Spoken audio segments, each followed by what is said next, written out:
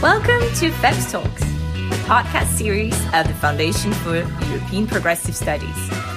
Find out more about us on feps-europe.eu.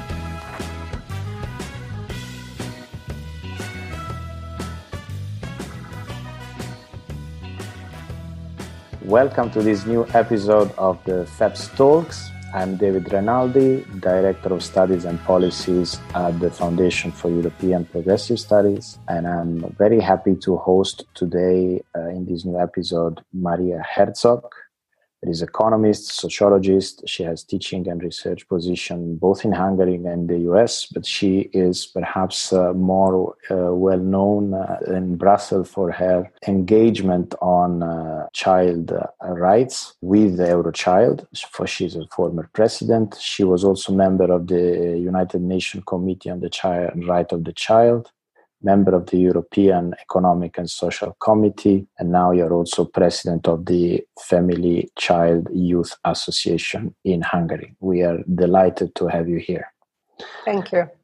Actually, I'm working in the US currently in Ohio, Columbus, at the Institute for Human Services as a policy analyst for 2 years now. So I think that you are very well placed to tell us what is the state of early childhood education and children education in general, perhaps with a look at what was before the pandemics and what is actually happening now. Well, generally, the pandemic hasn't dramatically changed the legislation and the policies, but definitely has changed the situation and the opportunities of the families and children having access or not having access to the different services. Now, as far as the early years are concerned, I would be really keen on also pointing out that we are focusing on the care and education with the emphasis on the care rather than on education, because for many people, education means that we are teaching children. However, when it comes to early childhood, we should focus on the developmental needs of children, and the play and social skills building and development should be in the center of it. I know that for many, early childhood education and care is primarily a preparation for the school, but we don't think so. We guess that the first years of life are very essential from the perspective of the emotional well-being of children. And what the research has shown, that if children are well emotionally, they are nurtured, then they are much more open for learning. And obviously, they are not preoccupied with their feelings and confusion about the world. So that is why it would be so important to put much more emphasis on early years care and education provisions.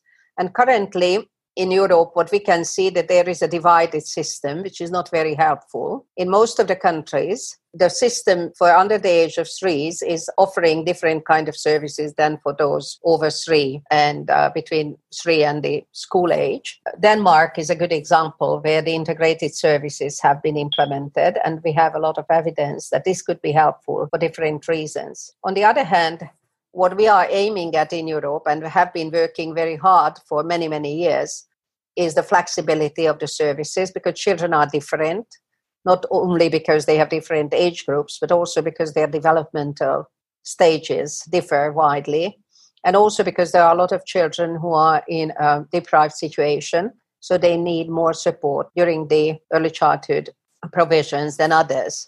Also, for the EU, for a long period of time, what we have seen that the labor market perspective was the most prominent from the perspective of the ECEC provisions, meaning that they wanted the women going back to the labor market and encouraging women mostly to work more, and therefore so that in the meantime, they should provide some care for the children. What we see from a child rights perspective and child well-being perspective is obviously that our primary goal would be an optimum development for the children. And that would mean that we are providing very flexible, high quality, accessible, preferably free services for the children, and also meeting the needs of the parents at the same time. For instance, with the flexible opening hours and other provisions. Now, the pandemic obviously has challenged all these provisions, because for most of the children, or all of them, for a long period of time, all these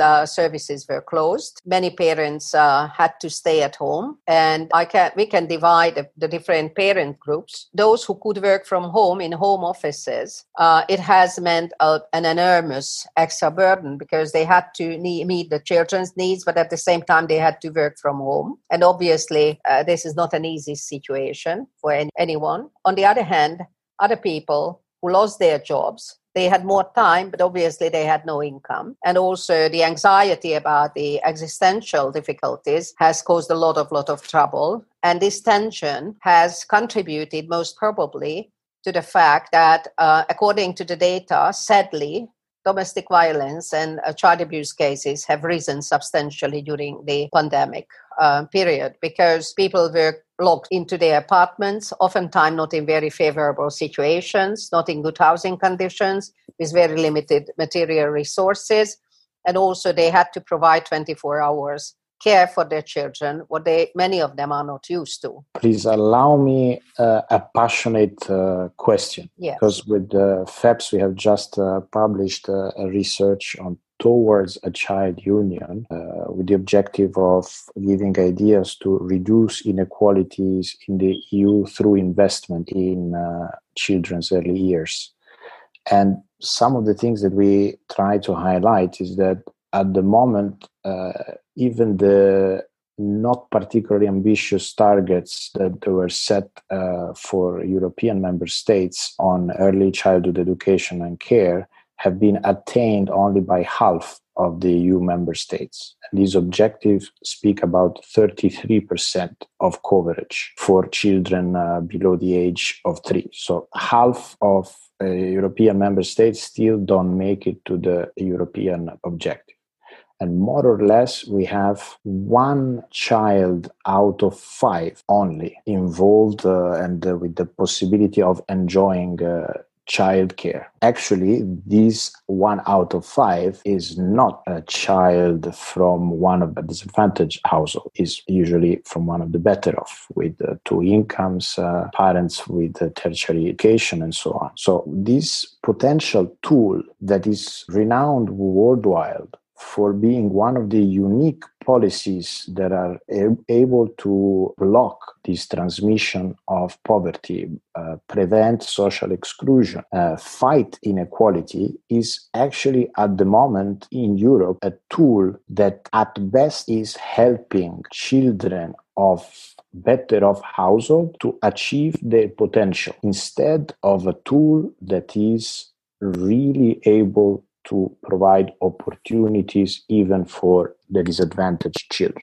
How can we change this? Well, this is a very complex question, and I don't think that our time is enough for me to explain it to you, but I tried to be as short as possible, because for the public, I guess, this is a very controversial issue. If you are looking at the European countries, especially the new member states, let alone the Czech Republic and Hungary, where the parental or maternity leave is very long, 3 and 4 years, there is a tradition and a belief, actually it's a kind of part of the mythology, that children under the age of 3 shouldn't attend any kind of child-related services. They should spend their time with their mother exclusively.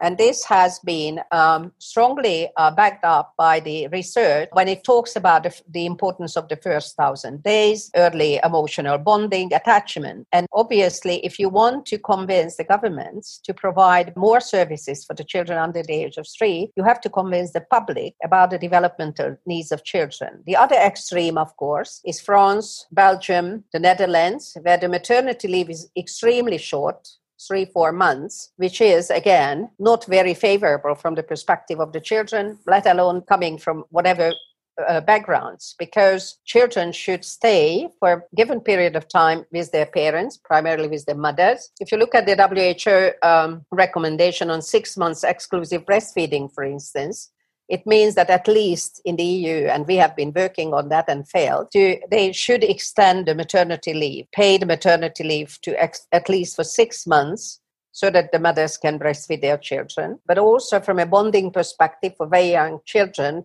children's services are not favorable. Another option, obviously, would be to provide services together for the parents and the children, like the Sure Start program, what we have adopted actually in Hungary, and with the help of the EU, it has been now developed in the most deprived sub-regions of the country. We have got some 114 such centers where the mothers or fathers and the very young children under the age of 3 can attend for a couple of hours every day, but because partly these mothers are on maternity leave anyway, or because sadly they are unemployed and they are not employable because of the local circumstances. Most of them actually are Roma. But if you can provide alternative services where you are meeting the families and the children's needs, then you can somehow increase the proportion of children attending different kind of provisions, and also helping then the inclusion later during the kindergarten years. Now, when it comes to the early years provisions and the lack of services and the reason why the countries haven't met the Barcelona targets is partly because the regulations in most of the countries for under the age of 3 are much more strict than for the kindergarten age children. And because of the lack of integrated services, they are much more expensive because they have some special health regulation and so on. And also, sadly, the qualification of those working with the very young children is much lower than those who are working with the preschool or kindergarten age children. So what I try to say is that it's not just a question of promoting or pushing the better or wider service availability in the new member states or in any other country. The question is, how can the EU and all of those advocating for these services communicate better the child's perspective? Why is it better for children, especially in disadvantaged situations, to spend more time in daycare facilities under the age of 3? And that it shouldn't mean that they are there 9 hours a day, but if it's only part-time, like in many countries, then the question is, how can the women or the parents going back to the labor market? Because if it's a part-time provision, then obviously it is too short for the parents to work. And then even considering the transportation, as it is an issue in many areas, especially in the countryside, this is becoming an impossible mission. So the question is, how could we better serve the family's needs and offering more flexible services during the early years so that the parents are also increasing their parenting capacities, not by educating them, but like, as I mentioned in the Sure Start provisions or the Swedish Family Help Centers, where we are facilitating the opportunity for the parents to learn better the developmental needs of children, and they can spend time together. Or if they are working, then obviously we should provide a lot of different types of services. And in those areas where there are no crashes or no early childhood provisions, family-based care is also an opportunity, like home-based daycare provisions. And this is also an employment opportunity at the same time. So it could also increase the employment of those women who otherwise, or those persons who otherwise wouldn't be employable because of their place of living or other reasons. You are describing a situation in which policy objectives are multiple, because you're describing a situation in which there should be awareness of the results of child care and early childhood education. There should be a big push on the accessibility and flexibility of services to accommodate the needs of the family. Can we also add something on the quality and the standard? What are the type of the, let's say, of cognitive, you mentioned before, cognitive and new learning experiences, the new type of education, up to which extent European countries are able to deliver somehow this type of high-level quality standards, and how actually the EU could boost on these three aspects of accessibility and which is also being more inclusive, transformation of the perception, and improving standards. What is the way to deliver on these three big building blocks? Well, I guess there have been many attempts within the EU also to meet all these targets, what you have just mentioned. And even within the DG Education, Nora Milotai and her colleagues and many experts from all over Europe have been working and still working on these kind of accessible and high quality services. However, it is not an easy topic because traditionally, as you know, in early childhood care and education, the qualifications were not very high and not very demanding, especially for the under the age of 3. On the other hand, these are not very highly valued positions, and they are in most countries very badly paid. So if we could change the lenses and make it clear that we should invest much more early. I'm always saying that at university level or postgraduate level where I'm teaching, I don't have to, convince the students to be motivated to learn, because in principle, at least, that's why they are coming to the university or to the postgraduate courses. And if you look at our salaries, which are not very high at tertiary or university levels, it's still at least 3-4 times more than those working in early childhood services, although they are doing the miracles because they are the ones who can help children at a very early age and also supporting the parents to become strong, having a good self-estimation, getting all the opportunities early on so that by the time they go to school, they are motivated and open-minded and ready to actually going through the education system. Based on the research, it is quite evident that if you start early and you are providing high quality services before school, that even later a not so good school cannot ruin the children, so to say. So children are becoming much more resilient if before the school age, they are getting the opportunity to develop according to their evolving capacities. They are respected, they know their skills, and also that they are getting everything what is needed for them to learn later. So that is one point. The other point is that if the early childhood services are not part of the education system, as in many countries they are not, especially for the under the age of 3, then the cost implications are also there. So in many countries, these are not free provisions, although according to my understanding, if primary education and most of the secondary education in most of the countries are now free, then we should provide the same opportunity for every single child having access. I wouldn't say that it should be compulsory because it doesn't sound very good. And the results, for instance, in Hungary with the compulsory kindergarten are not so favorable. But providing accessible, high quality, free education from 0 up to 18, that would be an ideal world. That would be an ideal world, which I hope we can all have the chance to live and experience very soon. I remember one quote by Nelson Mandela where he was saying that there is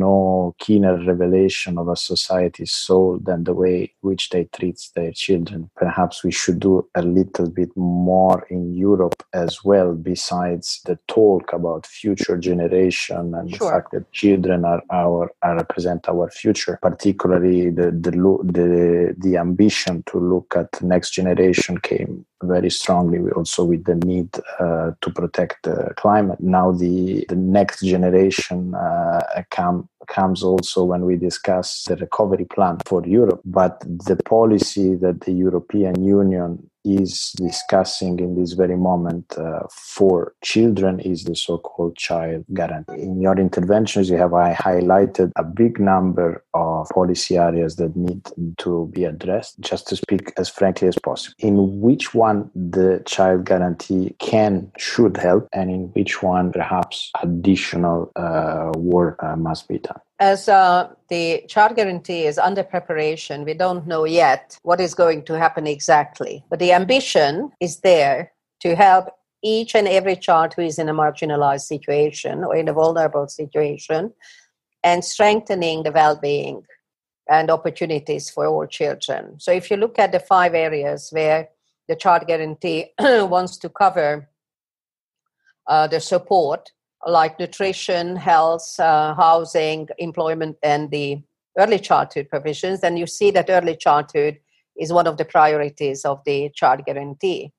Now, as you said, we shouldn't only look at children as the investment in future. Actually, in 2000, when there was a UN assembly with very active participation of children, one of the messages the children were sending to the world was that you are always talking us about an investment to the future, but we are also the present. So what I would emphasize that childhood cannot be repeated. So when we are looking at childhood, we shouldn't only look at the future taxpayers. We should also look at human beings who have a childhood that should be joyful and satisfactory. And if you look at the child guarantee aims or targets, that is something that should be really fulfill a child rights-based approach, ensuring that every single child has got an opportunity to thrive and getting all those services that are, and the parents, of course, and the families that are needed for their optimum development so that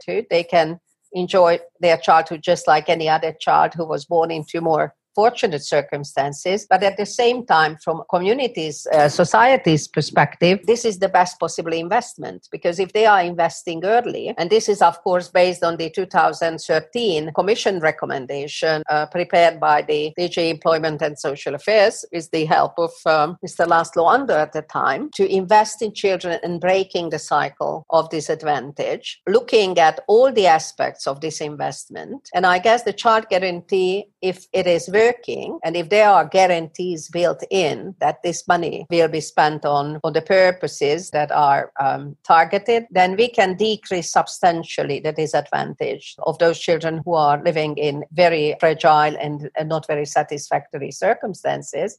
And that could also add on to their well-being and also our well-being. And then the proverb, what we very often repeat, that it takes a village to raise a child, could have a meaning also in Europe, that the community and the state has a primary responsibility to support the families in all possible ways so that the children can develop in a good and happy way. A yes or no question.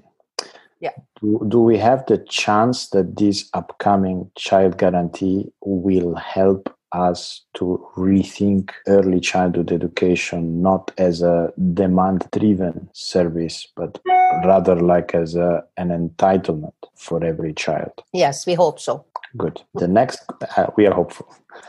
The next question is instead related to one of the things that you have mentioned previously, of specific target groups, of specific vulnerable groups, I would say. You mentioned Roma children, perhaps also children with a migrant background. So there are problems of integration of these type of vulnerable groups in the schooling system. And in their family is also somehow poverty is usually the rule more than the exception. Is this a European issue or is it a local issue? Is it something for which subsidiarity should rule and so local communities should take care of their own integration methods? Or poverty for children, lack of inclusiveness is and should be a sufficient problem for the European Union to step in and provide support, guidelines, standards, and recommendations to change and improve the situation? Yes, I'm sure it is. It is a European issue, and it has always been a European issue. If you look at the Roma inclusion decade, if you look at the inclusion efforts of disabled persons and including children, if you look at the issues concerning refugees and migrant populations, this has always been, in principle at least. The question is how the local and the national governments and communities reflecting on these European efforts. Are they supportive? Do they understand? Why is it so important? Why is it also their best interest that children and other vulnerable groups of the society are happy and satisfied? Why is it worth investing in their well-being? Because it's not only that we are helping those who are having difficulties in their lives because it's a human right imperative. That's the first and foremost reason. But otherwise, there is a very strong economic argument that if we are investing into the well-being of children and all groups of vulnerable people all over Europe, this is serving also our well-being and our long-term economic interest, because then these people are obviously not dependent. They are active members of the community and the society. They can work, they can pay tax, they don't rely on social services. Rather, they can also contribute and have a satisfactory life, not mentioning their children's better chances for the future.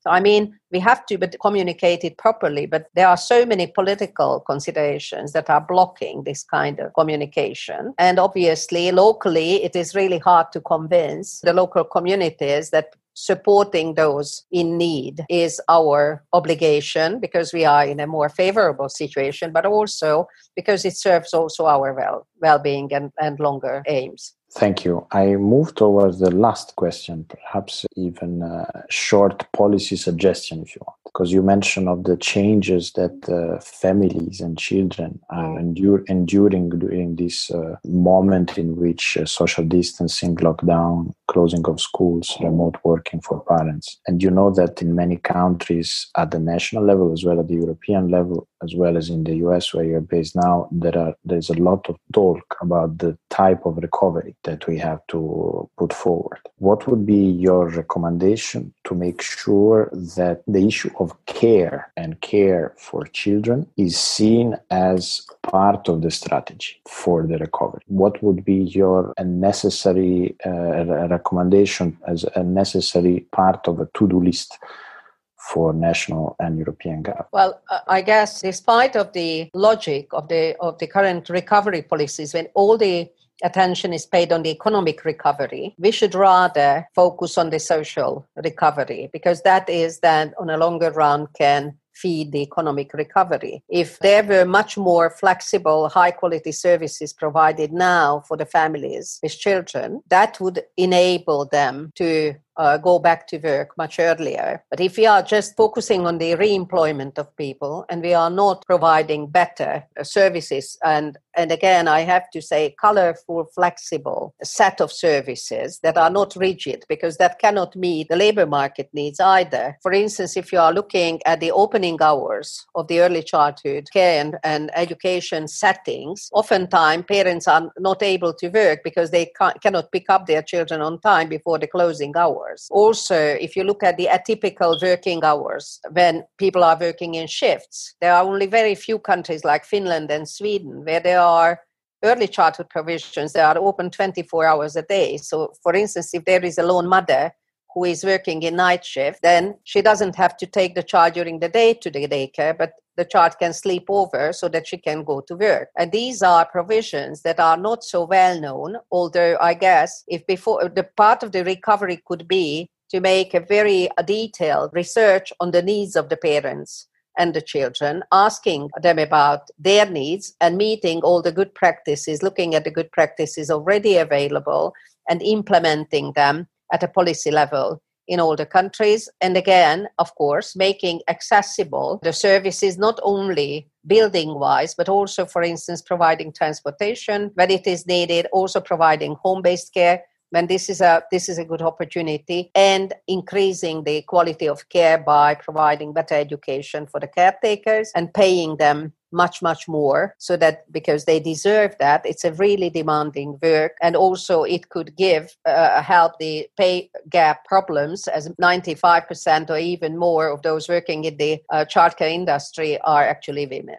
Dear Maria, dear Dr. Herzog, thanks a lot for this nice talk. It was a pleasure to host you in FEPS Talks episode. I invite all those that care about this care industry and child education to check FEPS website for more publication on the Child Union, as well as on the care economy, inequality, and the care framework for gender equality.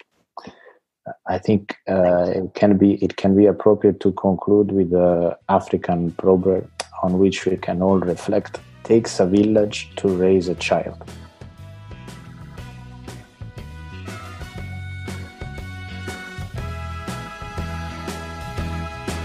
Thank you for your attention.